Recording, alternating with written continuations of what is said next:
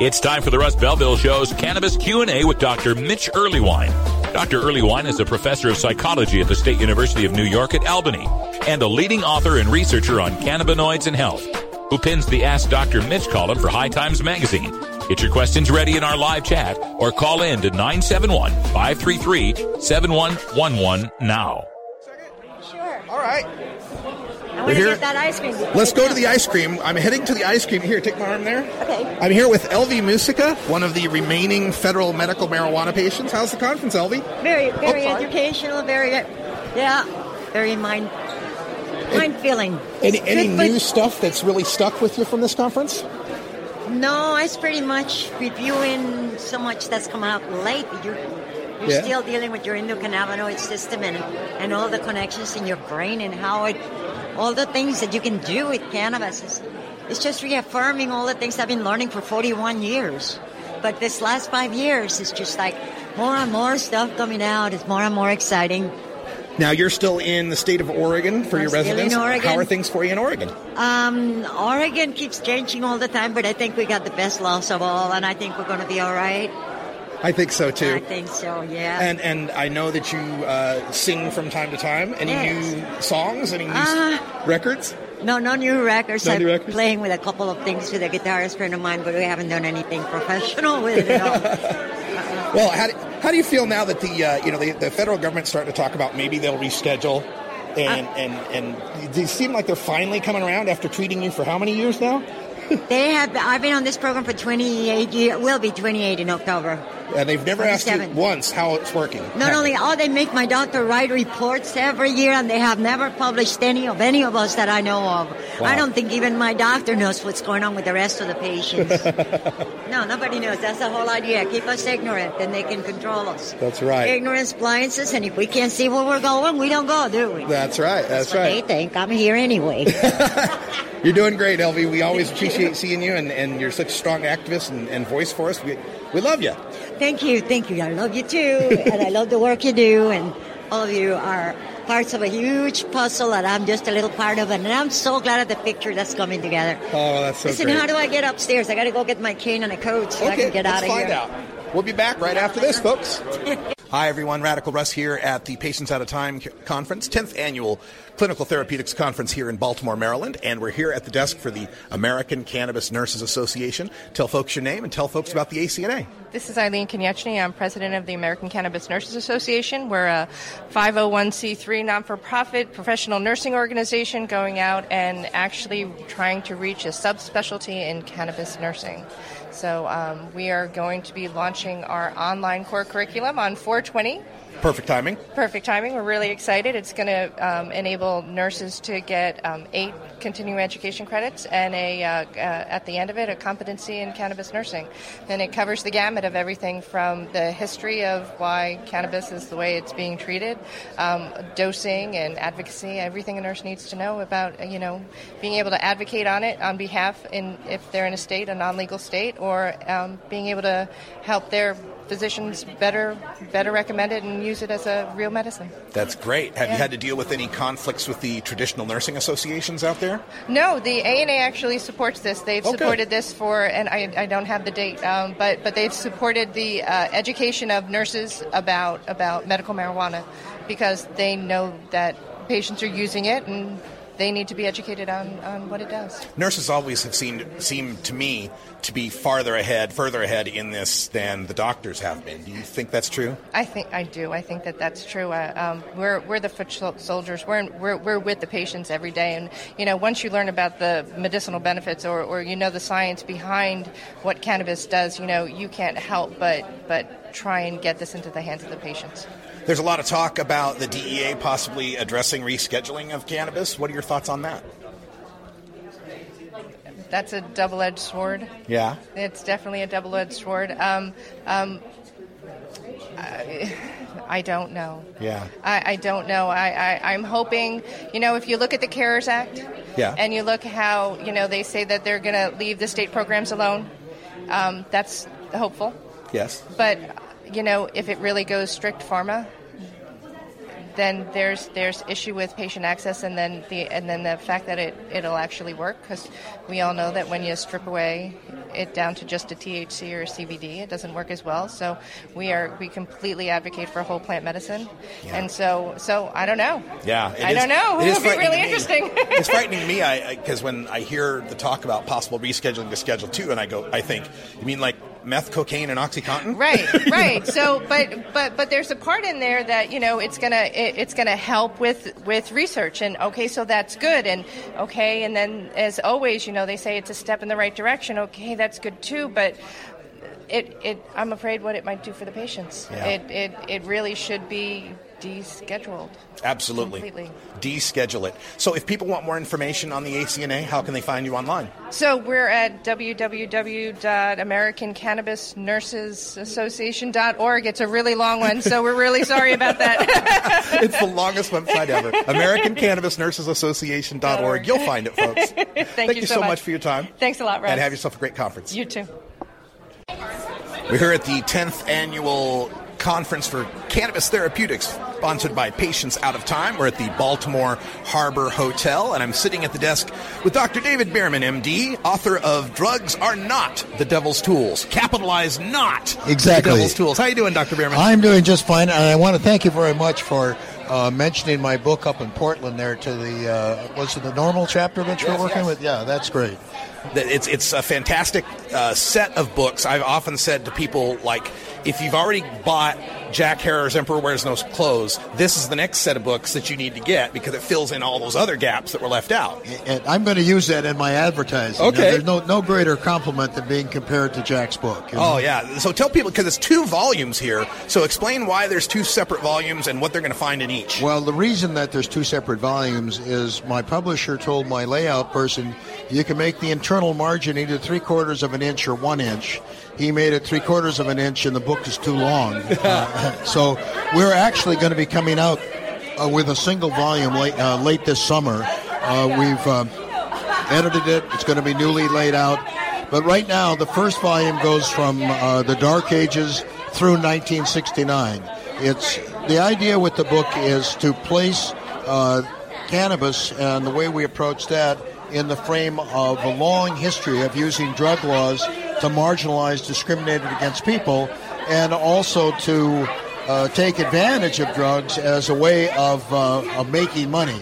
And basically it's turned out to be a control mechanism for the ruling classes in terms of enriching them and also marginalizing people who are them. And, we've all been them sometime in the history of the world. You're one of my favorite thems. Thank you. I appreciate that. Well, no, we're us, aren't we? Us, them are them. Them are them, and we are us. And this was corroborated recently in that Harper's Magazine piece where Ehrlichman, the public policy advisor to Nixon, came out and said it. Look, we did this so we could infiltrate the hippies and the blacks. Exactly. And that actually is mentioned in my book, and an even deeper analysis of that was done by Dr. Sunil Agarwal, who wrote an excellent article on the Nixon tapes and mentioned what Ehrlichman had to say, and also talked about Nixon being angry at the directors of NIH during the 60s. One was Stanley Yallies, the other one is Bert Brown, and when asked about what would be the appropriate punishment, they said, something like a traffic ticket. Yeah. And Nixon wanted to fire Brown, but he realized that Brown was a friend of Elliot Richardson, and Elliot Richardson was the head of HEW at the time and wasn't going to fire his friend. Right. And that was part of the motivation, as I get it from Dr. Agarwal's article, for developing the National Institute of Drug Abuse, to get this out of the hands of the scientists and put it in the hands of people who had more of a criminal justice orientation. Gotcha. That's all beginning to make sense. It's all in these 2-volume set, Drugs Are Not the Devil's Tools. People looking for this online, where would they find it? We have our own website. You can go to the drugsarenottthedevilstools.com. Or you can go to my website, davidbehrmanmd.com, and Behrman is spelled just like it sounds, Bearman. It comes in black and white and color. The black and white is $30 per volume, so that's $60 for both of them, and the colored is $45 per volume. And the only difference is the colored is prettier. They have exactly the same content. The same content. But as we're sitting here at the conference here at Patients Out of Time, I was pleased that everything that was covered this morning, where they talked about the terpenes and the cannabinoids and the endocannabinoid system, all of that material is covered in my book. This is a great foundation book to give you an idea of the history of drug policy, which goes way back to the witch hunts. And, I mean, that's very appropriate since cannabis has been a part of the witch hunts since sometime in the 1940s. And what I'm hoping is that if not the book itself, the information in the book will get out there, because we still have way too many physicians who have no idea about the long history of cannabis as a medicine and about its remarkable applications today. No doubt about that. And I also know that you're strongly involved with the American Academy of Cannabinoid Medicines. Right. And what's the latest there? Okay, well, thank you very much for bringing that up. The American Academy of Cannabinoid Medicine is an effort to try to recognize those doctors that are practicing good quality medicine, and sort of by its very existence to marginalize those physicians who are practicing minimalist medicine when it comes to recommending cannabis. The guys who pull up the trailer to the Cannabis Expo and you could see the line move in front of their trailer. That undermines the seriousness with which we should take cannabinoid medicine. We continue to get new members. We're a very frugally funded organization, so if anybody listening to your program wants to promote good quality medicine in the cannabinoid medicine field, go to our website, which is aacmsite.org, aacmsite.org, and let me know if you are interested in contributing money, because you will really put forth getting this front and center before medical professionals the way it's supposed to be.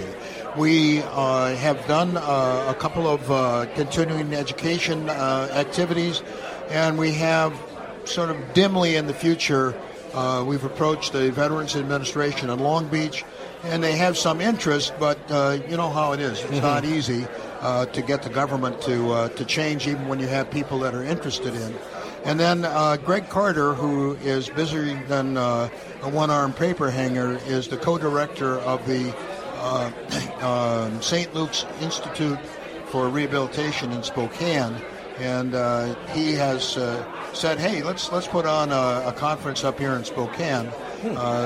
But beyond him expressing his interest, we haven't really gotten started on that. So I'm going to be presenting a survey that we did, or an extraction of data from 300 charts, 100 from each of 3 cannabinoid medicine physicians, which is a beginning. It's to lay a foundation for looking at what we should study more in terms of the clinical application. And basically what we found is what an old clinical medicine professor of mine said. He had a thick Austrian accent, and he said, if you diagnose common disease commonly and rare disease rarely, you'll commonly be right and rarely be wrong. Very well put. So what we found with the use of cannabis as a medicine, it's commonly used for common disease, and more rarely do you find rare diseases. And, you take a look, and in our study we found about 1 or 2% of the patients had migraine headaches, and the same had seizures. And that's because not everybody and his brother has epilepsy. Right. But everybody and his brother does have pain, which was the number one reason that we found for people using cannabis. So I hope that people are interested in the American Academy of Cannabinoid Medicine, because we're trying really hard to get the medical profession to recognize that this is an important medicine, and that it's important to take it seriously and to approach it the same way we would other serious therapeutic modalities. I've been asking everyone at the conference their take on the recent talk about DEA and rescheduling possibly happening. What do you think about that possibility? I think they wouldn't be talking about it if they weren't serious, and obviously they have to do something if they're going to approve Sativex, the product for multiple sclerosis, or Epidiolex, the product for seizure disorder. So I think they're going to do it. And my only concern now is we've been demanding legalization and regulation, and I just hope that, be careful what you ask for, you might get it. Regulation and legalization is like anything else, the devil is in the details. So I think the general idea is a good idea, and I'm very concerned about the government because their track record is abysmal in the area of drug regulation. Almost every action that they have taken subsequent to the Pure Food and Drug Act of 1906 has been an abysmal failure. Wow. Strong words from Dr. David Behrman here at the Conference for Clinical Therapeutics, Patients Out of Time. The book is Drugs Are Not the Devil's Tools. Volume 1, Volume 2, you can get it black and white or color. Check out drugsarenottthedevilstools.com. Check out American Academy for Cannabinoid Medicine, aacmsite.org. Dr. Behrman, thanks for talking to us. Hey, it's a great pleasure. Thank you, Russ.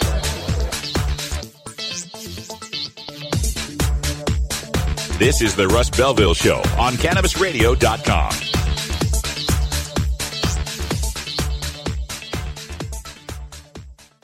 Hey everybody, it's Radical Russ here from 420 Radio, inviting you to be like me and get your ink done at Lucky Horseshoe Tattoo, Fort Worth's most female-friendly, clean, sterile, awesome tattoo shop.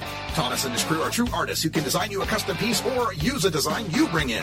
Lucky Horseshoe Tattoo also offers all styles of tattooing as well as piercings and all-around fun. In the DFW area, stop by Lucky Horseshoe Tattoo and tell them Radical Russ sent you. Trust me, it'll feel awesome. NORMAL stands for Responsible Adult Cannabis Use. If cannabis use is causing problems in your life, consider taking a break or seeking medical assistance. Consider ceasing cannabis use if you have a family history of mental illness. Don't drive or operate heavy machinery while impaired by cannabis use. Cannabis use is not without risks, even though the risks may be far less than those posed by legal drugs. Don't want to spend money on a night out, but don't know what to do other than watching TV or playing video games? Consider playing guitar, bass, banjo, or mandolin. The instrument will give you hours of entertainment with friends with minimal expense. Stop by the Fingerboard Extension downtown Corvallis at 120 Northwest 2nd Street today, or check out its inventory on the web at fingerboardextension.com.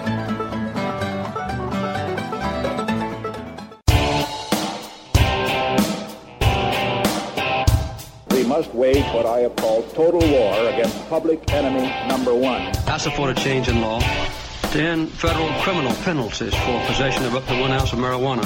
That marijuana, pot, grass, whatever you want to call it, is probably the most dangerous drug. Some think there won't be room for them in jail. We'll make room.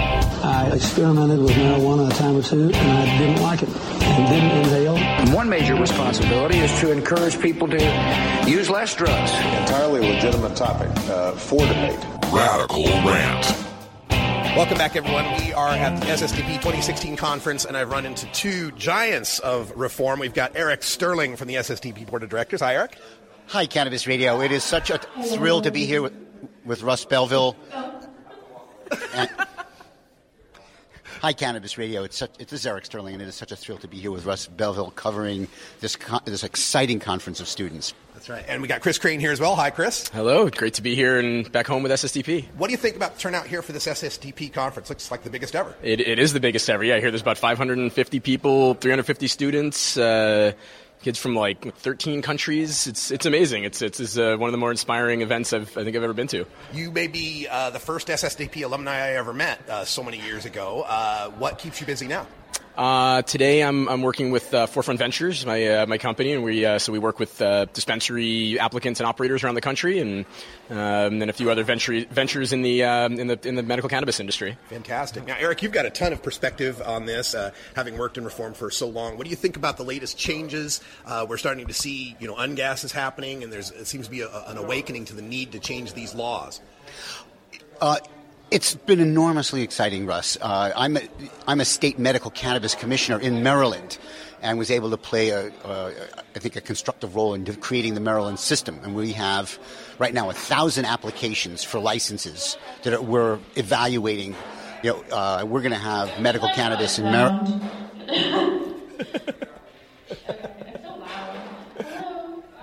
We're doing an interview over here. Could you hold on for just 1 minute, please? Thank you. The changes.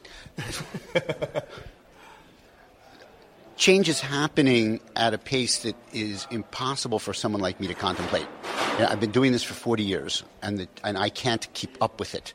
Internationally, domestically, so much is happening in so many states. Even the federal government, the obstacles are breaking down.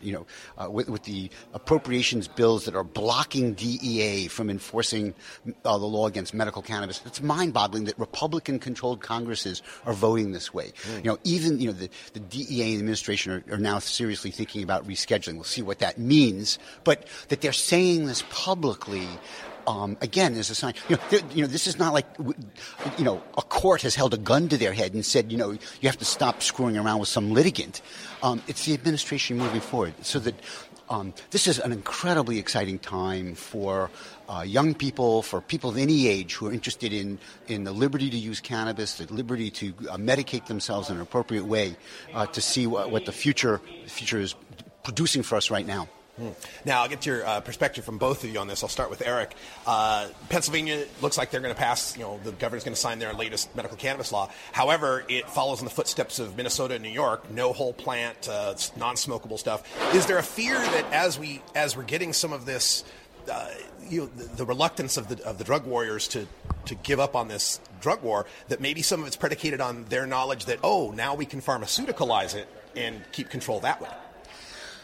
I think that the risk of pharmaceuticalization of the industry, in some sense, is real. I think that it's a concern that we need to keep in mind and to work against. I think that the reality is that the effectiveness and the value, the preferability of whole cannabis is going to assure that the market itself is going to keep it that way. Pennsylvania's law is simply not the end of the line in Pennsylvania for medical cannabis right now. Is that... I largely agree, although, I wouldn't necessarily say that pharmaceuticalization of cannabis is inherently a bad thing. I think the way that they're going about it is pretty terrible.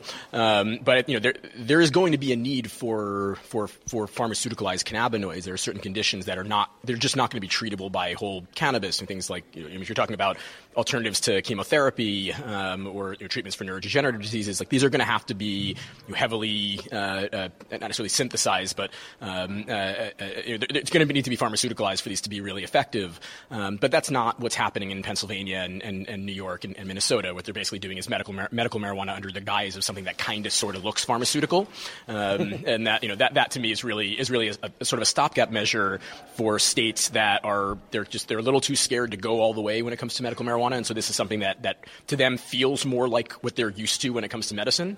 So I can understand from a legislator standpoint why they're going this route. I just think I think when you're talking about making medical cannabis available to patients in need, you need to give them a wide spectrum of options, and taking away the option that the majority of patients use seems like a really bad idea.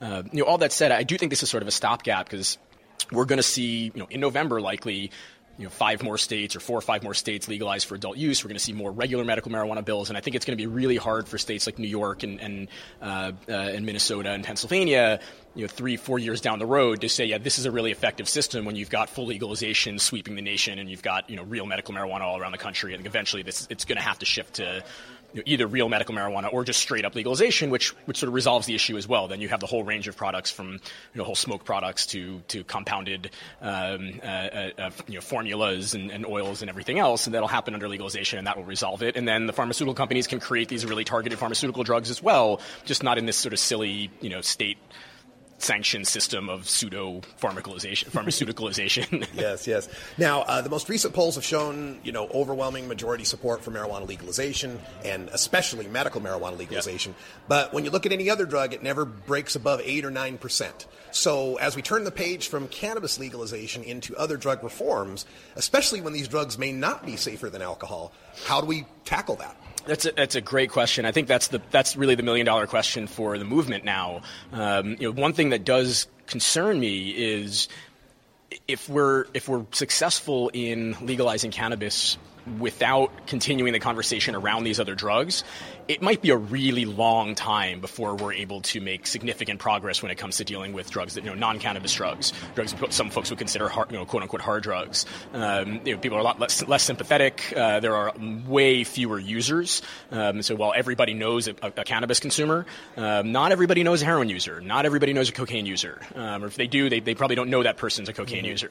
People are less likely to talk about it. You don't have cocaine fest like you have hemp fest. They're not wearing right? a cocaine T-shirt. Exactly. Yeah. I mean, it's just not that it's not that socially acceptable. So I worry that if we take marijuana out of the equation entirely, that we're leaving a fairly vulnerable population, people who may have real addiction issues, in a really difficult position. So I think we need to start thinking about creative ways to manufacture, produce, and distribute so-called hard drugs, non-cannabis, currently illegal non-cannabis drugs. I don't think that we're ever going to see cocaine dispensaries the way that we see marijuana dispensaries, but we might see something in between it being sold at sort of a pharmacy and over the counter, something that's a little bit more controlled, maybe something that's prescription based. But certainly we need to take the manufacturing and distribution of these substances out of the hands of the black market and criminals, put them into something that's more heavily regulated, and make sure that we're putting real money into treatment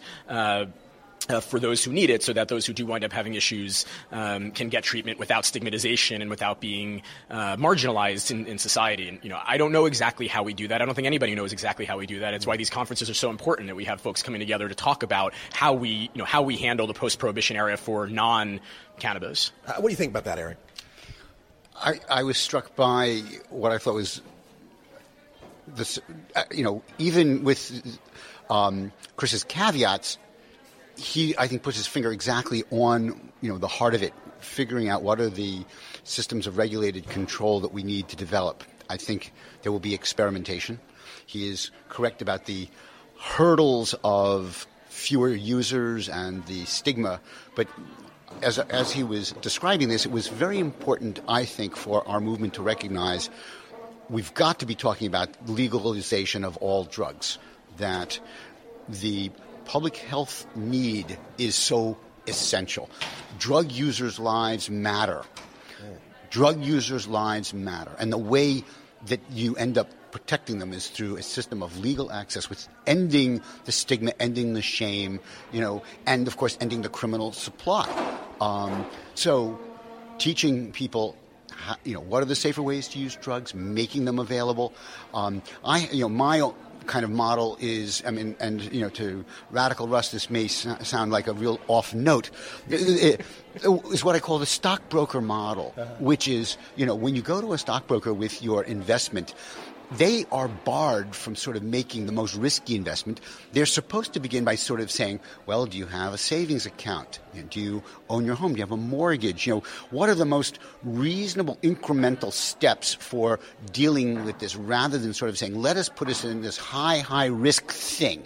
And so in my model for drug use, someone would say, well, it's the cocaine dispensary, and it's the cocaine and drug dispensary. And somebody says, well, I'm here because I want to start using cocaine. And so the answer is, so what are your objectives? What do you want to get out of this cocaine use? So a guy says, well, I'm having trouble getting erections. Well, okay, maybe cocaine's not your first treatment. Maybe that's not the first drug to deal with that. Have you tried whiskey? Or maybe you're drinking too much whiskey. That's right. So that the idea is, that just as the stockbroker is governed by private regulation, there's a private association, there's a trade association with ethics, there's insurance liability, as well as sort of the government regulation, that we create an sort of integrated face of controls, so that the counselor, it's really a counseling relationship. You want to go to someone who can counsel you in the use of these drugs in ways that make sense for your objectives. And if all the drugs are legal, then they sort of say, well, you know what? Maybe you want a different kind of stimulant. Maybe you don't need this at all. To the extent that you want people to be as educated at the time they're actually sort of saying, okay, this is what I'm going to use because now I understand what it's going to do for me, then you've got a system that makes sense. Thank you so much, guys. And if you have any contact info or websites you want to tell people about? My website's cjpf.org. That's for Criminal Justice Policy Foundation, where I've been the executive director for many years. Sure, you can check us out at forefrontventures.com. That's the number 4, and then frontventures.com. That's our website. And I'll put in the plug. I'm going to go to schoolsnotprisons.com or ssdp.org and support the great work that Students for Sensible Drug Policy is doing. All right. And they've turned out great people like you, Chris, and you know that they've turned out plenty more. Thanks, guys, for the interview, and have a great conference. Russ, thank you too. This is the Russ Belville Show. The Russ Belville Show is blogging and podcasting daily at radicalruss.com. You take a seed, you plant it, you grow it, you dry it, you roll it, you smoke it. You take a seed, you plant it, you grow it, you dry it, you roll it, you smoke it. You take a seed, you plant it, you grow it, you dry it, you roll it, you smoke it, and it goes down super.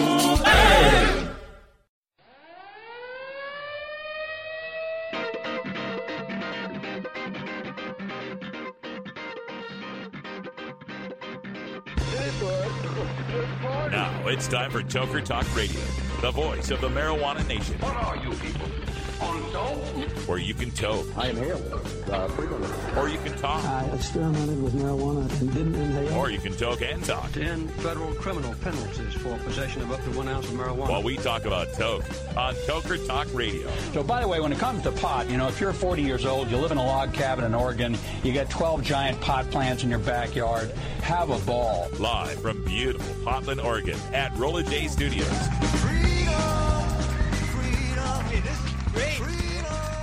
Just like cannabis. Plus your calls live at 971-533-7111. They're walking on their pants with their cap on backwards, listening to Enema Man and Snoopy Snoopy Poop Dog. What's to keep somebody from getting all potted up on weed and then getting behind the wheel? Gateway theory doesn't work. It's a reality. Holland, is it real? Don't tease me. We're locking up people that take a couple of puffs of marijuana, and the next thing you know, they got 10 years. And now, here's your host, the guru of ganja graphics, the sultan of sativa statistics, and the worst nightmare of a reefer-mad prohibitionist. A polite, perspicacious, productive pothead with a propensity for PowerPoint. Radical Russ Belville. All right, welcome back, tokers and tokettes and non-toking lovers of liberty. It is Monday, April 18th, 2016. I'm Radical Russ. We're still here in New York City attending the Cannabis Science and Policy Summit held at the City University of New York. We've got all sorts of panels going on. I'm still quite busy getting involved with all of those, getting the recordings done for you. We'll be bringing you these recordings throughout the rest of this week. Plus, you can check on cannabisradio.com. I'll post some of the full audio from some of these presentations and panels. You can do your own research on that. I'm going to clip out some of the best of the stuff that I've heard over this past week and bring it to you here on the Russ Belville Show and on Toker Talk Radio. So you'll be able to get your full dose of cannabis science, policy, history, culture, health, everything you'd ever want to know about the cannabis plant. We're going to start off this one with some activism. I was able to meet with the activists from DCMJ on Pennsylvania Avenue in front of the White House, where they were ready to give away cannabis seeds, seedlings, and cannabis itself in accordance with Washington, D.C.'s legalized grow and give system. The Secret Service didn't seem to like that idea and moved us out to H Street, but we still had the event, and it was really exciting to see all the citizens in Washington, D.C., the adults who were able to line up and get some free cannabis. We take you now back to Washington, D.C. this last weekend. We legalized cannabis, and right here this street is D.C. property, so we are here exercising our freedom. The police conveniently closed off that area, but we are here. You're here to stamp to show they're 21. Some folks have brought seeds to share, buds to share, but we're making sure that everyone is an adult because it's only legal if you're an adult over 21 years of age. In 2014, 115,000 District of Columbia residents voted to legalize the home possession and growth of cannabis at their home. You can carry up to 2 ounces of marijuana on you in the District of Columbia on non-federal land. You can give up to 1 ounce of seeds, buds, or cuttings to other adults. And today we are sharing seeds and buds with other adults. So we're going to create a line if we can. Make sure. We're not trying to mob each other. Make sure you introduce yourself to your neighbor. We are all friends here. This is a 2016 seed share outside the White House. We were here 2 weeks ago with a 51-foot inflatable joint. It was pretty epic. This is also going to be an open mic. This is a White House seed share and Cannabis Summit. We want to hear stories about you. We want to hear stories about the seeds you're sharing, the buds that you've got to share to other adults. And if you are a person that has cannabis to share, you should come over here. Radical Russ here on the south lawn of the White House, where DCMJ is participating in a White House Seed Share and Cannabis Summit. You can find out more information at info@dcmj.org. They are exhibiting their grow and give rights here in D.C., where they can share cannabis with others. It's unclear how many people have brought cannabis to share. But if you do have some, check the person's hand to see if they've proven that they're an adult so you don't get in trouble. If you are leaving, leave through Pennsylvania Avenue, because technically Pennsylvania Avenue is District of Columbia property. The park behind us is federal land. If you walk through the park carrying cannabis on you, you could get arrested for possession on federal property. One of the reasons why we're here today is to try to tell Obama that he should use his power as the President of the United States to completely take cannabis off the Controlled Substances Act. Take it off. It's been on there for over 40 years now, and it's done absolutely nothing but put millions of people in jail, ruin lives. As a Schedule I substance, it's on par with LSD and heroin. But methamphetamine, that's a Schedule II. Obama's saying methamphetamine is safer than marijuana. Isn't that messed up, folks? Well, okay, we're not giving away seeds yet. We're getting there. And we're here to remind the president that he has power to leave a legacy to the American people that he freed not just 200, but thousands, hundreds of thousands of people that are in jail right now for the possession of a plant. Well, at least nobody's in line. Or we need a single file line. Excuse me, Radical Russ from Cannabis Radio. What you got going here for the signatures?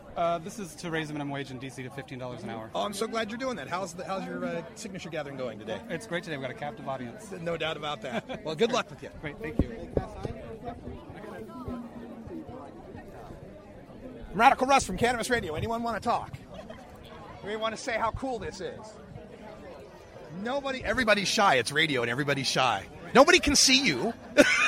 Nobody can find you. We definitely are having a ball down here. Right. I was gonna say, if I didn't have such an important thing to have to hide this about, I would say so. I get you. Well, it's a beautiful thing. I'm out from Portland, Oregon, so getting to see people on the East Coast be able to have free weeds, pretty nice. Pretty nice. Keep it up, you guys. Good work. I constantly found myself walking through mayors on a path where I choose to stay because I seem to have foolish ways, but who can say that I can prove I'm safe? Because where I normally go for my safety, I've moved away, but choose to stay now. I let people assume that I'm great, but lately they can seem to see through the gates, and I land on the other side where I reside is losing their shape. Walls are breaking, the fence is rusty. Property is up for the taking, but the windows are dusty. They can't see inside of the line. There's no reason to, because these floors that I walk on have no foundation yet I talk on. I see chalk on the board for life lessons to be learned, but I'm too focused on the ferns that I burned to be worried about my father scorn his only born, his most adored. Giving me advice should I just ignore? See, he may think that it's wise, but it's based on what I deem as folklore. I've got heart sores and closed pores not opening up, man. That's too much of a chore. Feel I need cleansing, but can't find the right soap in the store. Can't find hopes that people contemplate of the end by rope. Not me, though, but I can see where they're coming from. In a sticky situation like they spend all day walking on chewing gum, I feel I've been bruising some. I can't even find this here music fun. I steer clear of stupid fun, but instead I'm in the garden and spruik the sun. Damn. I'm a vegetable. My brain is dead and my heart is still numb. I look in the sky like, who's the son? Can I talk to his father? Because, I'm not the one. No, you say that's blasphemy. Nah. I just got questions, won't run. See, walk by faith and not by sight. Mess around and walk into her and bail. Another man one night, so you may be hurt, but you'll be alright. Pain is temporary. At least by the time you take this flight, right? High but a strife that you deal with in your life. But that glimmer of hope flickers and then fades. Sparks thought to their desire are replaced. Sunrise has now become quite bittersweet. Right. So we can't go into the. We go that way. The thing is, we have to clear the avenue. So if you guys want to go that way, you're going to have to go to Pennsylvania Avenue. Can we go up to 8th Street over there? To 17th Street or 8th Street? Yes. All right. Is that all right? So what type of trauma you've dealt with, from Thank PTSD to depression to bipolar disorder, regardless, some people say All right, guys. Yeah, we appreciate your If you feel like it's something that benefits you in your life, thank you so much for being here and sharing with your experience. I genuinely appreciate it. Again, my name is John Harrison III. I don't see you being Secret Service is beginning to motion for us to move.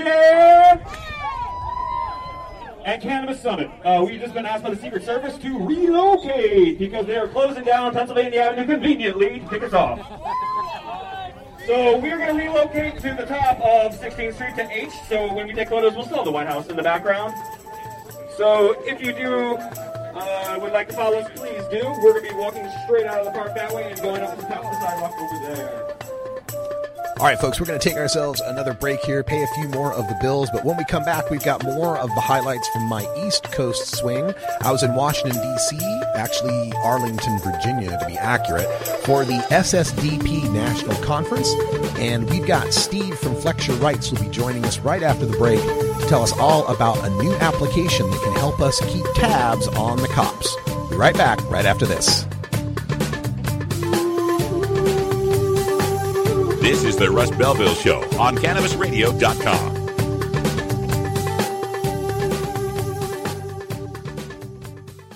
Northwest Alternative Health, Eugene's premier medical marijuana clinic, is proud to sponsor the Oregon Marijuana Business Conference. Are you prepared for the changes in the recreational and medical marijuana markets? The OMB presents the state's top industry experts, along with over 40 exhibitors, and features a keynote by Dr. Carl Hart. Also, tickets include a celebrity interview and private after-party with the one and only Tommy Chong. Join us Sunday, April 24th at the downtown Eugene Hilton and be a part of Oregon's fastest-growing industry. Check out OregonMBC.com for more details. New beginner guitars and banjos are often constructed much better than ones built before your time. Why struggle? Get a new instrument or fix the old one. The trusted professionals at the Fingerboard Extension will evaluate your instrument for free. Repairs are priced for people who work for a living. Stop by the Fingerboard Extension downtown Corvallis at 120 Northwest 2nd Street today or check out its inventory on the web at fingerboardextension.com.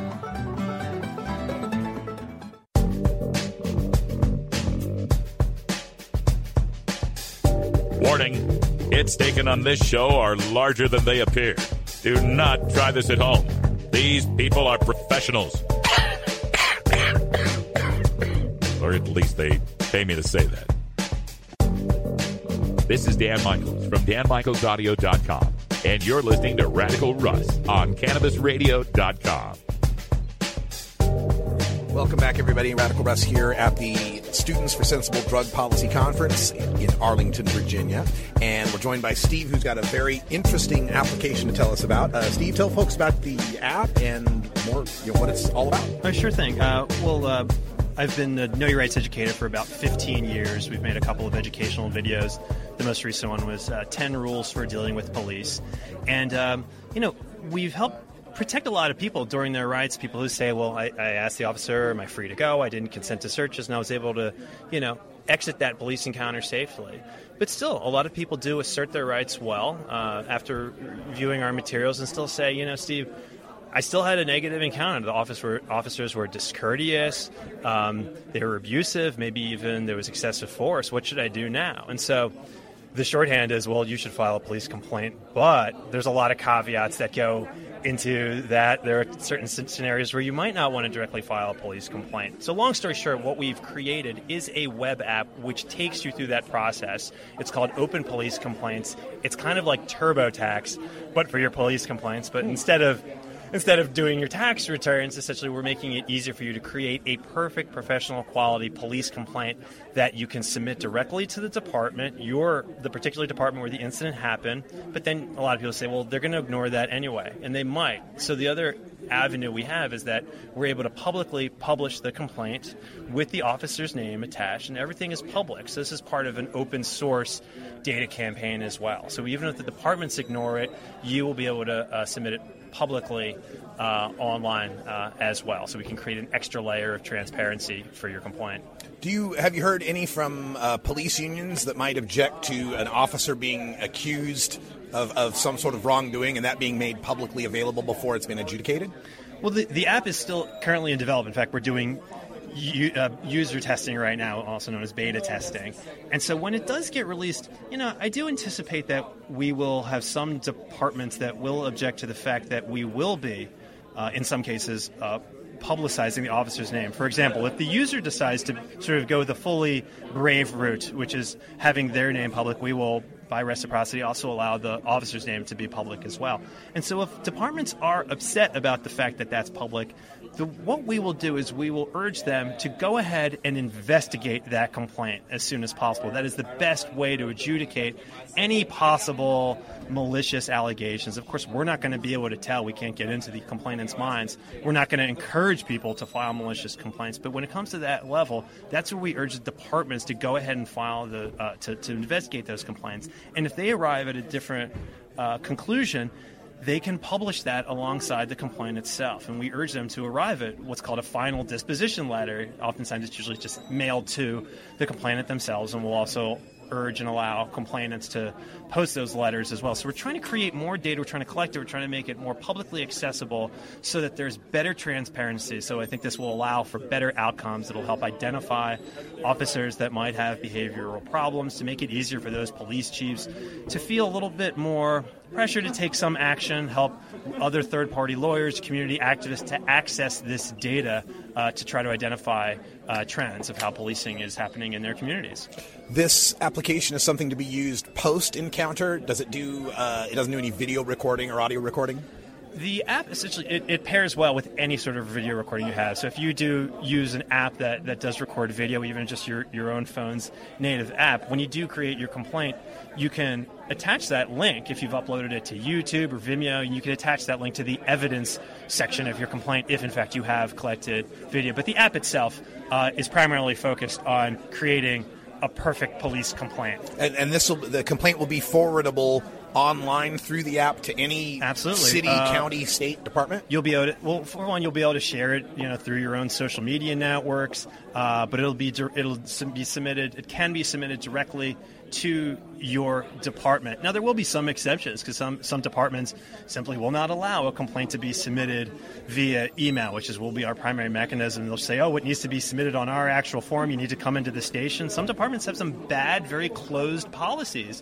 And so what we can do, if that is the case, if your department insists you must file it on their form, you must come into the station, we'll say, you have an option to go ahead and copy the report, submit it, to the station or mail it in. But meanwhile, we're also keeping a record of what departments have bad policies for collecting complaints so that we can score them and evaluate them over time, because we think the best practice is to be open, is to allow complaints to be submitted through third parties. And so if the department doesn't accept it through these things, we'll be able to essentially keep score of that. Meanwhile, the complaint will be submitted in full through our website so that other third-party activists, accountability people, lawyers, academics will be able to access it. So we no longer fully have to rely on just the police departments themselves to police themselves. We're giving them a little bit of help. Oh, that's fantastic, Steve. And you say it's in beta development right now, but when people want to get their hands on this, where will they go? openpolicecomplaints.org.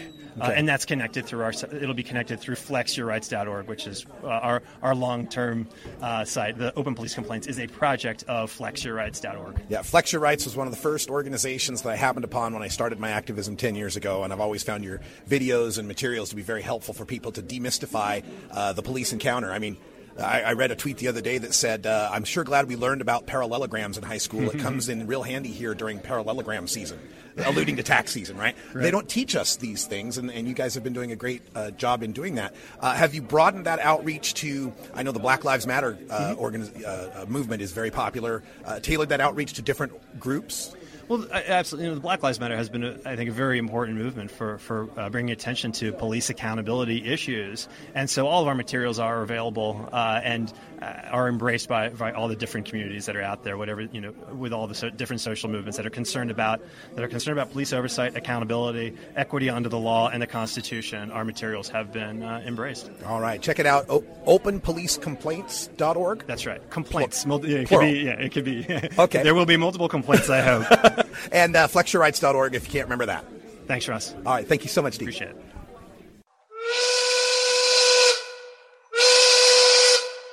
Hey, you in my class? I am today.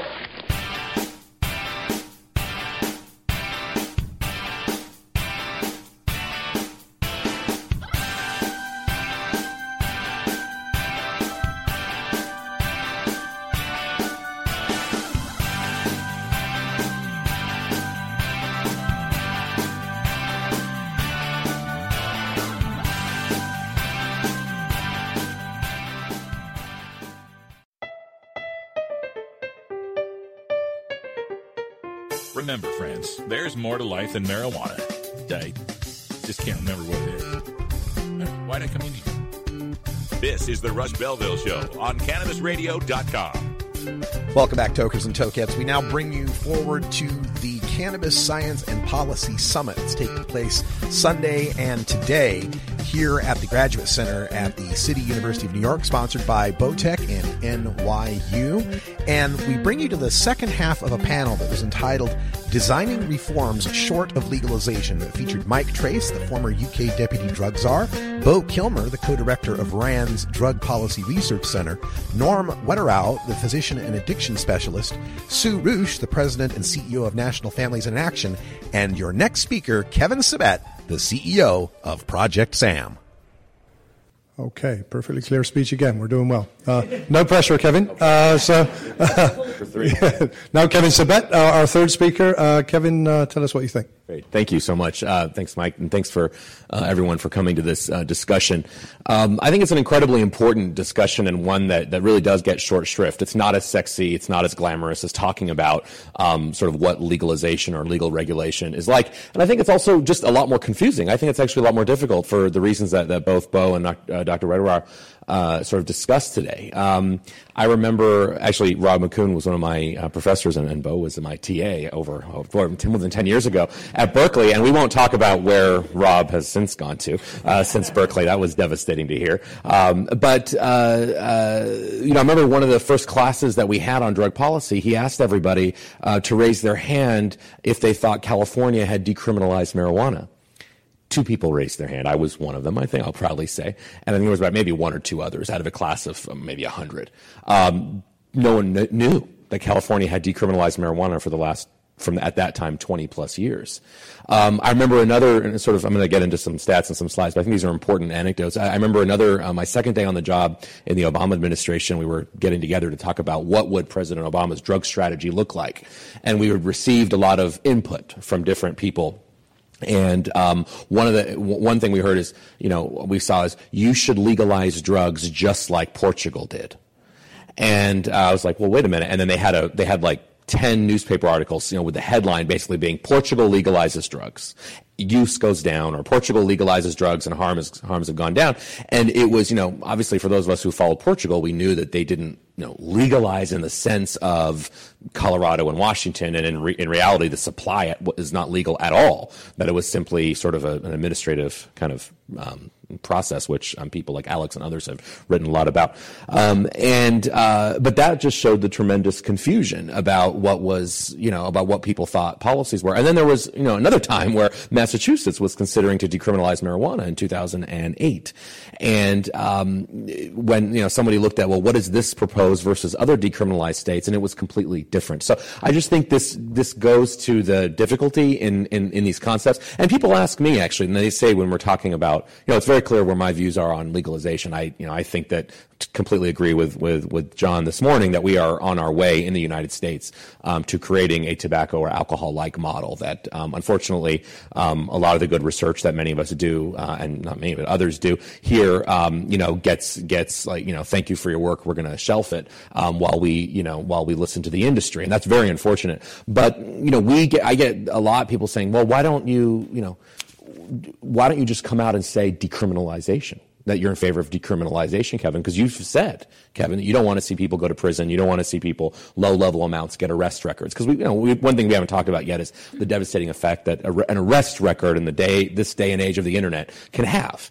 And that you may not have served. We know that there's less than 0.5% of people in state prisons for marijuana possession alone. But we also know that 700,000, not people, but instances of arrest, probably a lot of overlap. We don't know how much overlap. But probably not enough to say that it's minuscule. I mean, it's hundreds of thousands of probably different people have arrests every year in this country, usually resulting from a traffic stop or some other issue that was going on that marijuana was then found in the pocket or smelled or whatever. That would lead to an arrest that could be on that person's record. And so, Kevin, talk about decriminalization. The difficulty, though, and I don't think we've come up with a term, is that term is just terribly overbroad and unclear. Because my response is, okay, well, do you mean, youth or adults? Public or private use? Supply or demand side? Plants or no plants? 1 ounce, 2 ounces, half an ounce, 3 joints, 60? How do we define what that means? And so I think it's just it's a task for the academic community to think about, what are some more specific and better terms? How can we talk about these issues more specifically and say, well, this is what I mean when I say that. And I don't think that happens a lot. So there's just so much confusion about what decriminalization means. If you looked at the headlines after Colorado legalized the supply of marijuana in November of 2012, one of our research assistants did this at UF. Over half of the headlines uses the word, and articles use the word decriminalization.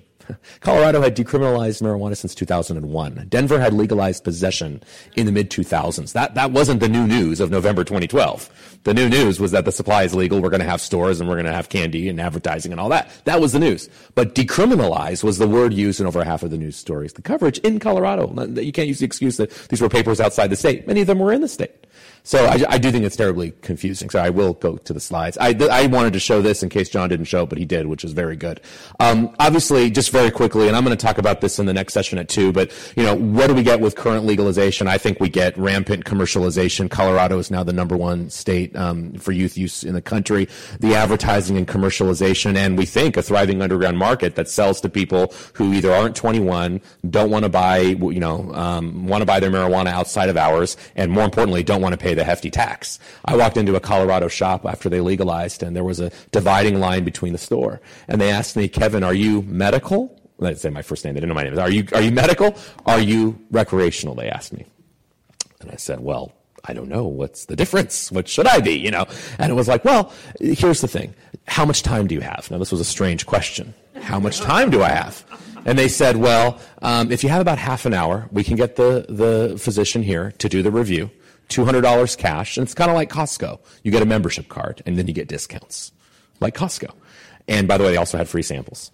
And so I said, well, all right, why would I do that? You've just legalized marijuana. People were dancing in the streets, on the news. Remember the news coverage from New Year's around it? Because New Year's is a slow news cycle in the U.S. So there was so much out there. It was a huge news that on January 1st, 2014, you could go to a store in Colorado and buy recreational marijuana. I said, a week ago you were dancing in the streets about recreational. Why are you trying to steer me to the medical market?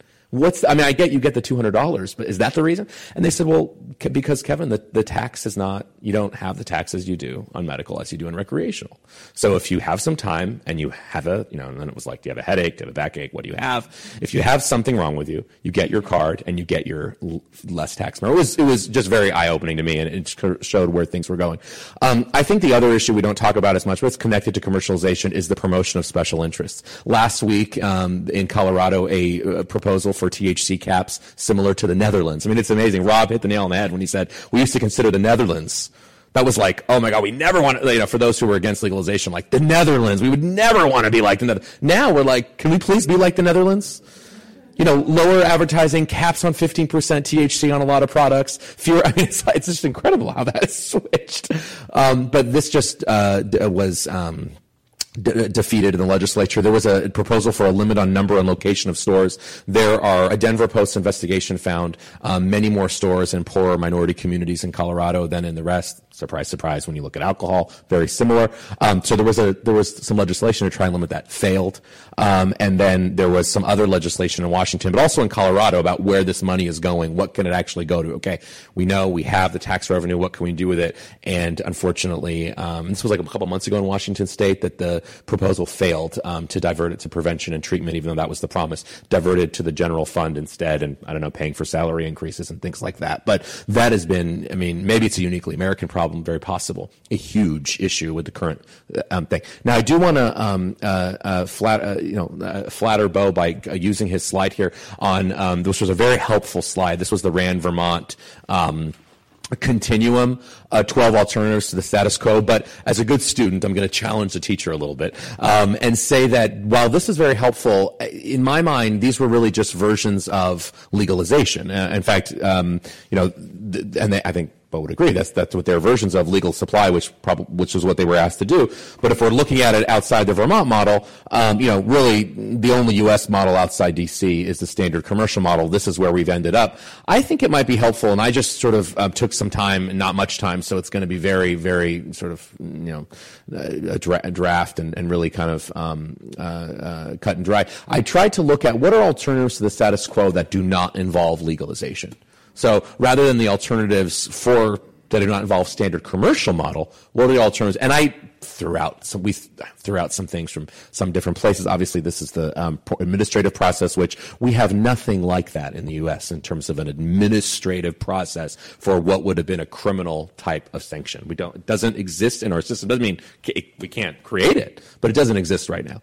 But what do we have? We have things like, in many places. In fact, this is really, if you look at the de facto U.S. policy, I would argue that we're really in most places, I would say, except for some counties in the Deep South, fines and misdemeanor offense for use. Now, if you look at California, you don't go anywhere near misdemeanor. For low-level use, it's what they would call, they still call it a C summons, or it's a ticket, like a warning kind of thing. That doesn't even reach misdemeanor.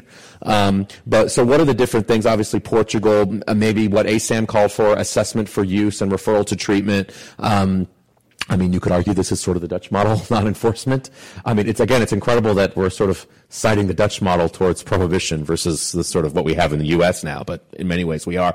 Grow your own, perhaps in small amounts. You could argue that's a sort of model of Washington, D.C., but there's considerable controversy in D.C. now about should we have cannabis clubs, should we have, sort of public spaces for that or not. That's an evolving policy.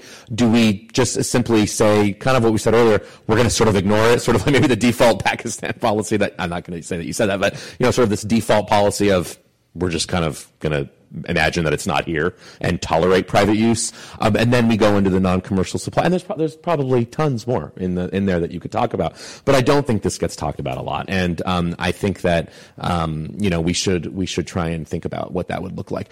The Rand report, I'm glad that Bo brought it up about sort of how much did Vermont spend on prohibiting marijuana, and in the year after decriminalization, as Bo mentioned, the criminal cases decreased 80%. So we know that there can be savings and costs about $1 per year is what I think the report said, right?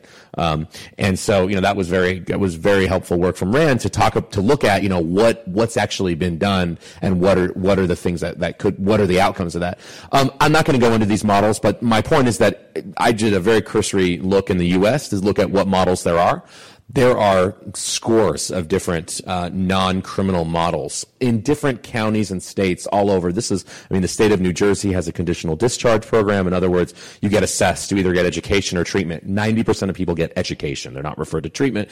And then it comes off of their record. Like in Leon County, Florida, it's first time and second time is civil citations. In Maryland, there's a diversion program. In Montgomery County, which is the largest county in Maryland, Maryland state has a decriminalization law now that requires a kind of education. The point is that these things are being implemented. They're not as sexy as Colorado or Washington or Uruguay or other places that we discuss. But I think that they're worth looking at. And I don't think there's been a ton of evaluation. But again, with the caveats that not all decriminalization laws are alike. In the U.S., there's wide variation. In Europe, there's very wide variation. When you think about countries like the Czech Republic and Italy and Spain, being different from maybe some other countries. And so I think we have to realize that there is that diversity and sort of be on the same wavelength when it comes to the terms and make sure that we define the terms well before we talk about it. Otherwise, it sort of leads to a lot of confusion, but realize that there are many, many options and choices. I think, though, it's still a difficult question because, again, there are different circumstances. I would say you could argue that almost every kind of marijuana possession sort of interaction would be a different circumstance. Again, are they minors? Were they not? Were they using at the time? Were they not? Was it in public? Was it not? Were they driving? Were they not? How much was it? These are incredibly difficult questions that, when you're in the legislature trying to have a blanket law for everything. I think one of the reasons we haven't seen a lot of this implementation is it's just a lot harder to do. But hopefully we can begin thinking about it. Thank you.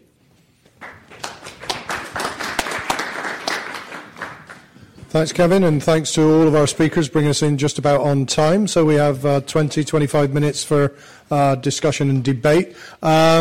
Usual format, put your hand up, I'll call on you to speak. Wait for the microphone to get to you because this is being recorded. And I think I'm going to have to ask the organisers, is this going out in Pakistan? Because I'll have to retract that earlier comment.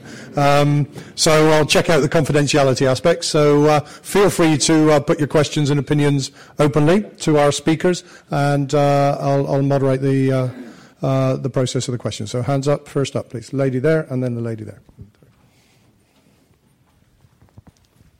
Thanks. I really enjoyed this. So, Kevin, I certainly agree with you that there are a whole lot of different models that can be used, but one of the driving forces here is money. And how do you deal with that issue that a lot of the states, and particularly as we heard earlier, that if one state starts to get all of the all of the financial benefits from it, and then it spills over? I mean, obviously, that's a huge part of it is money for states, money for industry. Who gets rich? I actually just wrote an article about this for Mark's site on about.com. Who gets rich under decriminalization?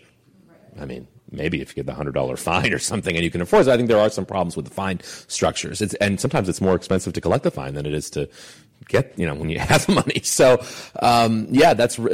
I don't have an answer other than I think there does need to be, and this is probably, Bo can maybe speak to this, and it's going to be an incredibly difficult task, but you're going to have to make the case that the increased use that we already have and that people like Professor Calkins are talking about would dwarf any money that you would get. Right now, every dollar in alcohol and tobacco tax revenue that we get costs us $10 in the United States in social costs. It's about the same, 10-to-1 alcohol and tobacco. So I think you have to sort of try and make that case. But listen, if you're a legislator who gets voted in every 2 years and you have some pet projects that you want to do, who cares what's going to happen in 10 years with the social costs? Right now, your local county needs a new whatever. And if you can pay for it with the money this year that you get, you're going to be the hero versus saying, in 10 years, if we have this estimated increase in use that other people have called about, we're going to lose money. That's a more difficult political case. It's not even just the time lag. It's also that it's different different sectors that are going to be paying. Absolutely.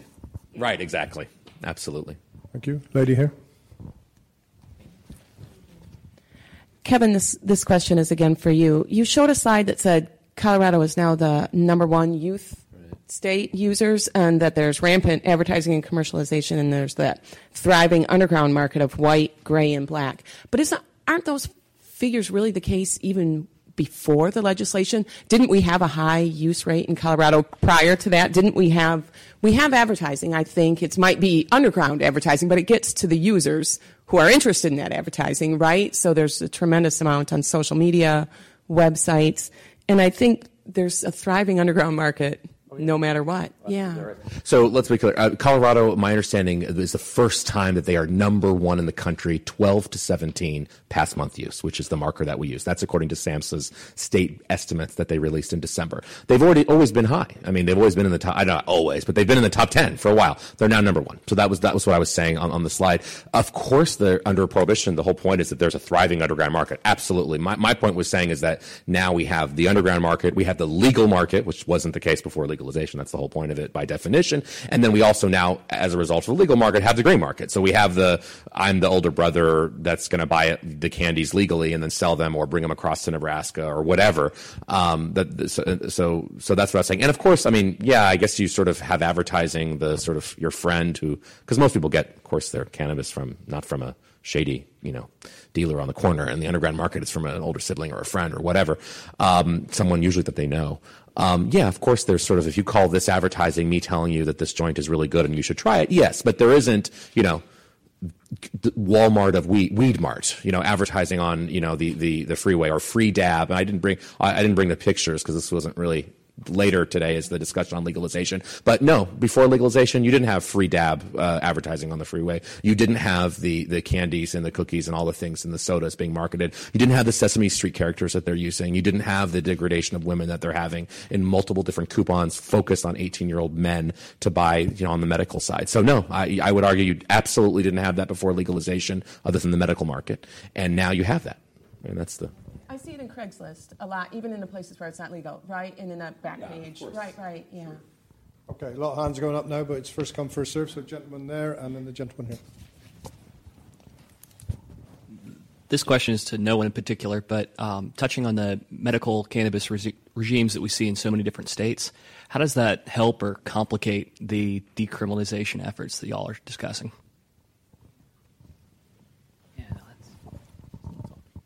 No, that's a great question. I mean, as most of you know, I think now there are, 20, Pennsylvania hasn't passed yet, but 23 states plus the District of Columbia make allowances for the flower, and then they're, as John showed earlier, I think they're now up to 17 states that allow or that they're allowing the CBD oils. Whether or not you can actually get the CBD oils there is a whole nother story. But there's such a wide variation in terms of the different policies, especially outside of the United States. California gets all the attention. It's so easy to get a card. The dispensaries are all over the place. It's very different in New York. It's, very different in Vermont. And so I think the extent to which decriminalization would make a difference in terms of the criminal justice kind of expenditures and burdens is going to depend on the states. California, everyone used to always be defined as a decriminalization state. Everyone thought they did it in the early 70s, but it still could possibly be a criminal offense. So it really wasn't until January of 2011 that it really became decriminalized. And there, you did see kind of a reduction in arrests. But in terms of the total criminal justice burden, there are a lot of people that already have heavy users that already have protections because they already had a card. So you can imagine in a place like New York, well, New York is already decriminalized, but a place that had a much smaller and more restricted medical market, I think decriminalization could make a bigger difference there. And that's what happened in Vermont. Vermont already had kind of a small medical system in place. But then, from the year before, year after, went from 1,600 criminal offenses to 300. And so, Yeah, the medical. What happened in New York State is the medical society and organizations. And I was part of this thing. Rather than opposing medical marijuana, we said medical marijuana needed to be approved by the FDA. It needs to be controlled, you see. And we sort of won over the governor. And so it is, it's a very different picture. And the physicians and you're told of the side effects, and the advertising is very severely limited. And a lot of the people say, well, this is the worst medical marijuana bill in the country. And I sort of thought, wonderful, because I was a little bit compromising by even saying, well, maybe that's okay. Praise him. But so I think that, and so we have a different picture. Now, that may be overridden. People are very angry, certain people, when they want to change the law and go back. But so it's very controlled, and you have to have scientific evidence for advertisement. There's a lot of stuff. It's much more medical. It's not FDA approved. So the governor originally wanted to do research projects. First introduce research, but then the federal government we won't go into that. Just to add to that, I think the question again is about interaction between legalization and decriminalization. I have these here. It comes back to this question of objectives. What objectives do you want to achieve with your reform? And can you achieve the objectives, or are you likely to more achieve those objectives through different measures of different types of reform? So the question comes back to, is there a chance of achieving certain objectives through more moderate reforms, or can you only achieve those objectives by making bigger changes? That's the policy thought process.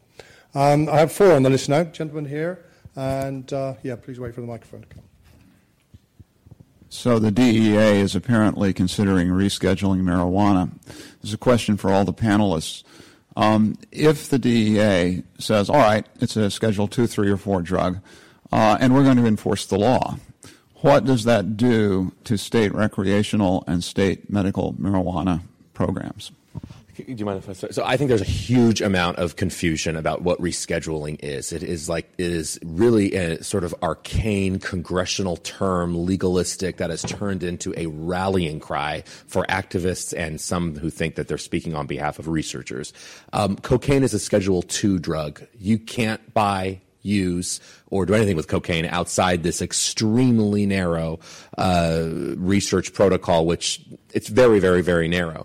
Cocaine, obviously, penalties. This is the best analogy I can think of. Cocaine penalties are much harsher than marijuana penalties on the federal or state level. But cocaine is Schedule 2 and marijuana is Schedule 1. People think, well, how is that the case? Well, it's because scheduling has nothing to do with penalties. And in terms of availability, actually very little to do with that. We have parts of the opiate plant that are Schedule 2. You can't get them at a pharmacy because there's no of these parts that I'm talking about, because you don't have a specific medication that has also been approved by the FDA. So I just want to say at the outset, it's amazing to sort of observe this thing. The other thing is I don't have special knowledge on this, but I would bet the house that DEA is not rescheduling marijuana this year or anytime soon, because the issue is DEA has to consider rescheduling when somebody says, DEA, I want you to reconsider it. That can happen multiple times a year. There was one news story written in the Huffington Post a few weeks ago, and I'm glad there's going to be a journalist panel later, saying a true headline, DEA is considering rescheduling. Yeah, they've considered rescheduling every year for the last 20. It's nothing new. Unless we knew of new studies that said that there was a specific product that whole plant, whole flower marijuana in 2015, since the last time they made a determination, which was 2011, unless there's all those things have emerged, there's absolutely no reason to think that they're actually going to say, let's reschedule. Now, if they did, and that was your question, I'm certain they will not. They will not reschedule marijuana. If they did, it was Schedule 2 or whatnot, you still couldn't prescribe it and you still couldn't use it. It would make no difference, because there's no specific medication that is approved by the FDA. Now, descheduled, which is now what Representative Blumenauer and the Drug Policy Alliance and Marijuana Policy Project, that's much more honest, I think, on their side, because descheduled certainly would make it like alcohol and tobacco. Rescheduling to 2 or 3 is not where the ball is at all. Yeah, go ahead from Nida here. Yeah. If it were rescheduled, it would help. Just to say that the only thing that would be helped if it were rescheduled to Schedule 2 would be research, because there are some additional hurdles and burdens that go along with Schedule 1 for doing research, but everything else. Of course, it wouldn't make it easy to do research. No. I mean, it's still very difficult. Schedule 2. So I have actually argued that there are many other. Now that I'm not in government, I can do this. I can argue about many other things other than rescheduling, if you care about research, that you should focus on if you really want to do research on marijuana. That focusing on let's reschedule to 2 is missing the debate, because there are so many things within 2 that are actually problematic even. Norm, anything on this schedule? Yeah. The idea of the federal-state conflict is fascinating, and we hear about how because of this issue, we run into problems with banking. It's harder for the states to do testing. But what doesn't get discussed is the potential for opportunities, right? To the extent that you have states that are now, allowing advertising, and so to the extent this is still all illegal under federal law. Right. The federal government could actually use its prosecutorial discretion to shape these markets, to say, you know what, you're not selling. If you're selling gummy candies or any product that have THC over 40% or some threshold, you're going to go to the top of our list. There's a lot of things that Cole memo could have said that it didn't. But the thing to keep in mind is in January of 2017, we're going to have a new president. It's unclear whether or not that individual is going to continue down this path of the Obama administration or try something else. So earlier we were talking about how inevitable, or whether or not it would be inevitable to have legalization. I do think in the short run, while we have this federal-state conflict, there may be things that we could do to help improve public health. Okay, I have 4 questioners waiting. That's a 5th. So I'm going to take those, and that probably will take us through to the end of the session. What I'm going to take is the first 3 of those questioners before we ask for responses, so we can get other questions put to the full panel. So we have Alex, yourself, and Angela. And you have your 2 at the back. This is a question for Bo. If it is the case, which I hope it is, that we all agree that in the principle that it should not be a criminal offence to possess small amounts of marijuana for your own use, even if we don't like the term decriminalisation. If that's the principle, surely the simplest way of doing that is just to legalise possession. And you talked about there being downsides to this, about the messaging it might send. But given, as we know from Kevin, that most people have no idea what the legal status of a drug is in their country, and they don't understand the difference between legalisation and decriminalisation. Yeah. So can you tell us more about what the mechanism would be by which legalising rather than decriminalising possession would be expected to have a greater impact on use? No, I was just throwing out. I don't think so. Sorry. Question, and that question I think needs a bit of thinking about. A couple of more questions. Lady in red in the front. My name's Jody, and I'm really glad that you started with definitions. In Florida, I tell people that cannabis is legal. It's legal like dynamite as opposed to legal like spinach. I wanted to ask you about net widening. When I was in Colorado talking to folks in Denver with the Office of Marijuana Policy, they said that prior to the point where we started kind of mucking around, we being marijuana policy advocates like myself, that there were not a whole lot of arrests for cannabis use, but after we started mucking with the laws, they had laws that had to be enforced. So I was wondering if you had calculated into the net widening the idea that prior to some of these policy changes, officers might have been using a little discretion, they find someone with a little bit of marijuana and they dumped it instead of fining. And lastly, I just wanted to say in terms of cookies and candies, I'm going to remind you all of Chocolate Milk of Magnesia and Mary Poppins, who said a spoonful of sugar made the medicine go down. We do apologise. Angela, and after this batch of questions, I'll go to the panel. Just a comment on the question. A comment actually came after your comment, Mike, on this country outside the U.S. That has a different thing. And indeed, I want to think whether the U.S. Actually now is the extreme on this side, but probably has started on the extreme of this side on enforcing prohibition on cannabis in a way that many, many other countries in the world do not do. So I think it's really the two. I mean, typically of the U.S., if I may, having the extremes but if I may, so in general, if I can put the impact of, you call it, I think, Mike, you mentioned it, the definition of depenalization, decriminalization. I mean, depenalization per se is allowed by the convention. And I think, I know that probably many of you are not very happy of the outcome of the UNGAS document, but actually the mentioning of de facto depenalizing, and is not only possession, is minor offenses, so even goes beyond possession, can have an impact that is much greater. Maybe not in the U.S. where you had that big problem with cannabis, but outside the U.S., the impact on this, on other drugs, is probably much, bigger than what it would be concerning the cannabis. So my question is, how much the debate on whether depenalization or decriminalization of possession goes beyond cannabis in the U.S.? Okay, so 3 questions there. I'd ask the panel to comment and observation.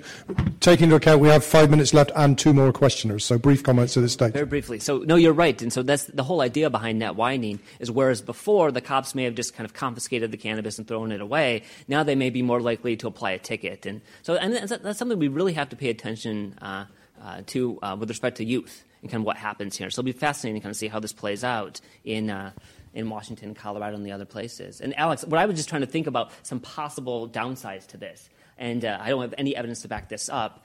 One possibility, though, is to the extent that even within the United States, if you were to look at all of the different laws kind of for possession, and you wouldn't. It would be hard for you to pick out what are typically the decriminalization states. So the idea potentially is if one state just decides to legalize possession now and it gets confused with just general legalization, then maybe that could send some signals. I have no idea about whether or not that would actually be the case, but I could see it potentially being different than kind of how we have decriminalization now. As I said, I'm not necessarily advocating for that. I just think it's something to think about here, and to the extent that you could do something like that with a sunset clause, wouldn't be as much of a risk.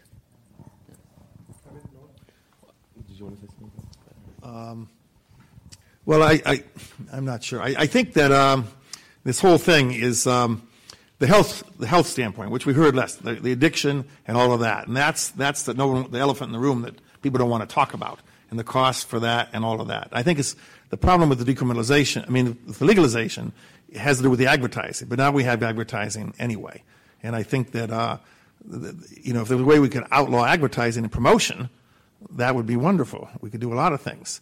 But you can see as a doctor, we just see these problems with the opioid. That's part of the opioid problem, OxyContin and so on, and whatever it is. So we see advertising promotion, and then on the other hand, where the emergency rooms are filled with people and lives falling apart in families. So from our standpoint, we call in the policy people. What can you do? And if you're going to decriminalize it or legalize it, whatever, let's do something to decrease the health risks. And what we heard downstairs, I really appreciated, the health risks are going to get worse, and the number of people affected and the kinds of people that are going to be affected.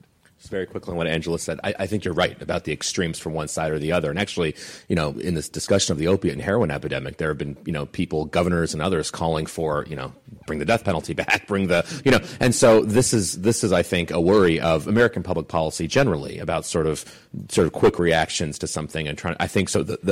So actually, that's why maybe I'm in the minority in this room. I find the active document very helpful because I think it actually helps to chart out what would more of a, for lack of a better term, middle ground look like. That is, in UN term speak, not really U.S. speak, but principle of proportionality, where we would want to make sure that we're not going overboard. But also, I think we also would want to understand that this is a much more nuanced issue. So, if somebody, is just in possession of a small amount of any drug, how is that different from somebody who's in possession of a small amount and that is fueling crime and other things? And how does one policy, whether it's treatment only or legalization only or throw them in prison only, apply to such a complex biobehavioral issue as this is the trick. Okay, thanks. And we have two more questions. I'm determined to get this in. So we have Steve at the back and the gentleman there. Please place your questions as quickly as you can. Apologies I missed the beginning of the session, but one of the things that you mentioned, Kevin, was about you touched on cannabis social clubs in your spectrum, and I think it's quite interesting that you have the cannabis social clubs are a model that nominally, at least, operates within a decriminalisation framework, although obviously it's operating in a kind of legal grey area, and it's not officially endorsed by the Spanish government, but it also hasn't been condemned as sitting outside the UN treaties by the INCB. And it's a sort of de facto legal supply club model for small groups of people that seems to operate quite well in that it's a non-profit system. A lot of the sort of commercial imperatives that people have been worried about, that we talked about this morning, aren't present. And so what you've got there, I think, is an interesting way in which, within a decriminalisation framework, you're seeing a sort of transitional model towards legalisation that may be actually quite a positive framework for how we should be thinking about legalisation and regulation in terms of non-commercial regulation. I just wondered if anyone was interested in commenting on that as an aspect of the decriminalisation discussion. Okay, panel to the panel in a second, but first you, sir. Thank you. This question is to Bo. You talked about some of the decriminalization movements creating some tension between the police and the community. I wondered if you could just talk about that a little, because I could see two different trends, perhaps. One is that the police very much opposed the nationwide movement to have concealed carry laws because they were concerned about violence and the like, but they seem to have come to accept that. I'm wondering if the same sort of result will happen with marijuana legalization. On the other hand, I know there are police officers who use marijuana presence as a basis for making an arrest, not because they want to enforce that law, but because they want to use this person as a source. They now have something over this person, and so they can use this person to find out about what's going on in the neighborhood and the like. And if you decriminalize it or completely legalizes it, the police who used to do that now won't be able to do that, and so they'll be unhappy. So things can go in either direction in that regard. Okay, thanks for those two questions. Observations from the panel on that. Just quickly before the panelists start, it is now past 1 p.m. You have an hour until the next session begins to get lunch. I just wanted to let all of you know so you wouldn't feel rushed. Steve, I was talking about this within the context of Washington, D.C., obviously where they're going. And I think, so in terms of the INCB, I hope Wayne Hall is not in here. There's probably 3 people in Washington, D.C. who know who the INCB is, first of all. But more to the point, I think when you talk about, again, American style, we talk about American style legalization versus Dutch style. It's like some of us are longing for the Dutch style, which we never thought we would say. And that's because it is in such sharp contrast with Americans. So what happens if it goes forward in Washington, D.C., I would be very surprised if it follows the sort of slow and steady, calm and quiet social club model that we've seen seen in Spain and maybe one or two other countries, versus a much more leaning commercial model, even if it is sort of a social club model. So that speaks to needing to, I think, set the context of where you're talking about. And so I think that would lean much more towards sort of the full legal model than the other. Paul, to your last point, this argument that by arresting people for possession, it could provide intelligence that would be useful to the police. I hear this argument. I've seen no empirical evidence for it. I'm not saying that it doesn't happen, but that's why not give it, if you're going to, really try to address this, if you were to legalize possession with the sunset clause, try it for a couple of years. If it turns out that the police really don't like this because they're losing all this information, then you could take that to help make decisions about what to do next. And so I do think that might be a possibility, but I just haven't seen any evidence for that.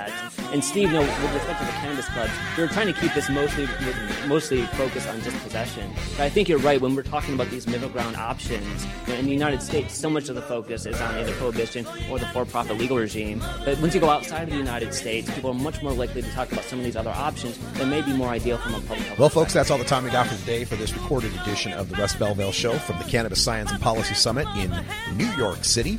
We'll bring you more highlights from the summit, and we've got the upcoming United Nations session that we'll bring you highlights for as well. That's it for today. I'm Radical Russ, for everyone here at Cannabis Radio. Until next time, take care of each other, tokers. This is the Russ Belville Show. The Russ Belville Show is blogging and podcasting daily at radicalruss.com. Take a seed, you plant it, you grow it, you dry it, you roll it, you smoke it. You take a seed, you plant it, you grow it, you dry it, you roll it, you smoke it. You take a seed, you plant it, you grow it, you dry it, you roll it, you smoke it, and it goes down smooth. Promoting the end of adult cannabis prohibition is easy because we have facts, science, reason, compassion, evidence, truth, and logic on our side. It's even easier when researchers catalog it all for us. Learn how to gather the facts on marijuana use, arrests, seizures, rehabs, drug tests, and more on this edition of Drug War Data Mining. Welcome back, everyone. We're here at the Oregon Cannabis Caucus, sponsored by the National Cannabis Industry Association. They're going to be doing these quarterly.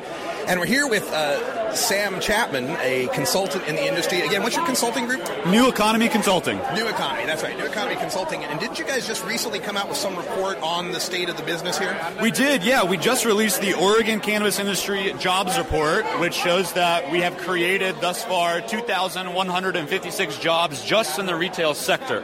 And we decided just to focus on the retail sector because that was the most attainable numbers. We're excited to expand our research into production, wholesale, processing, and ancillary. And we really think that the more that we start to look into how these jobs are being created and how many there are, we can start changing the conversation a little bit with maybe more conservative counties or city councils that may have a stigma around cannabis and start talking about jobs. Yeah. And cannabis together, not just cannabis, but as a job creator, because as we all know, there's an election coming up, and hardly anyone gets reelected without talking about jobs. So over 2,000 jobs, and these are just retail touching the plant jobs. That's correct, yes, and we expect this number to continue to rise over the next year or two. It may flatline at year 3, but with the expansion of adult sales over the next coming months, new licenses coming online, it's only up from here.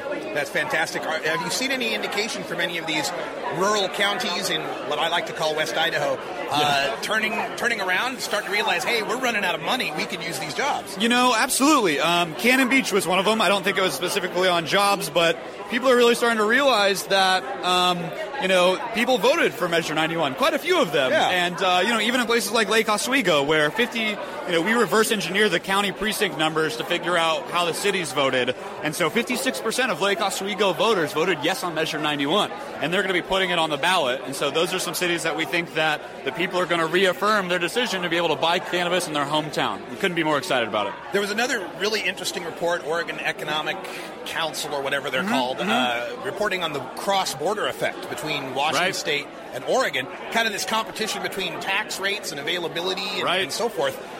Give me your take on that, and looking to the future with California in 2016, will Oregon suffer the same effect? Right, that's a great question. So there's a couple of factors there, I think. The first one is that cannabis is an elastic product. which means that when price goes up, demand goes down, and vice versa. And I think that's a really important fact to keep in mind, especially if you're a city council that's thinking about adding some exorbitant tax. And in some areas, 3%, maybe even exorbitant for some people. Maybe they're more rural, they can't, whatever the reason. And so what we're trying to do with the jobs numbers in the report is show that, yes, tax revenue is good, but let's not forget about the underbelly of this industry that's putting food on the table and keeping the lights on and working families' homes. And that's what jobs do, more than anything. And so we're really trying to change the conversation, not so much about taxes, but more about jobs, because it's a tangible benefit that the working people of Oregon can take advantage of. And continues to grow. And again, we're going to have more jobs in the ancillary markets, these ancillary jobs that supply this industry. But let's talk a little bit about the tax revenues. I mean, do you have any number figures for how well Oregon's done? Well, I mean, I think it was just a couple of months ago they published numbers of $3.4 million in tax revenue. So, it's still early again. And, as soon as the OHA decides to kind of get their act together and allow early sales of extracts and edibles, I really think that the new cannabis market will show up, which is soccer moms and grandparents who want to buy products that don't exist right now or they don't have access to, that some of them will do it for recreational purposes. Other will do it for medicinal. They don't even know it, right? When grandma finds out that she can buy a topical for her arthritis that's not going to get her high, that's going to be a game changer. I agree.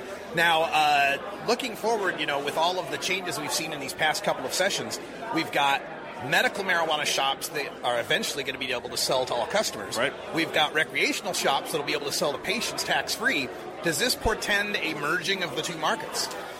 I think it does, and this is obviously a very sensitive topic for a lot of people. There's a lot of people, rightfully so, worried about a lot of the medical provisions that they have today going away or being treated unfairly or being forced into a regulatory environment in which, they may not be able to survive. And I think that there's a lot of things that we need to take into consideration there when we're making these changes in the legislature at the local level.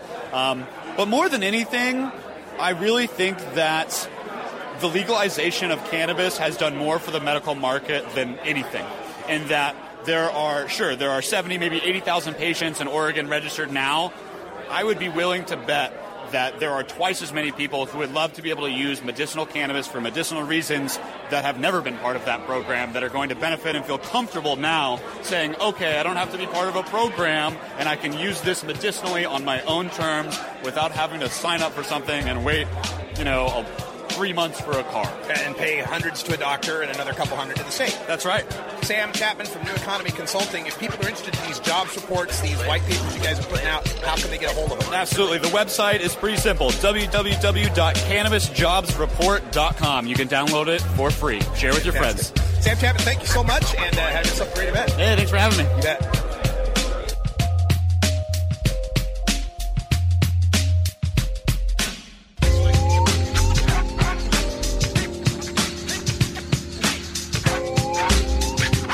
This is the Russ Belville Show on CannabisRadio.com.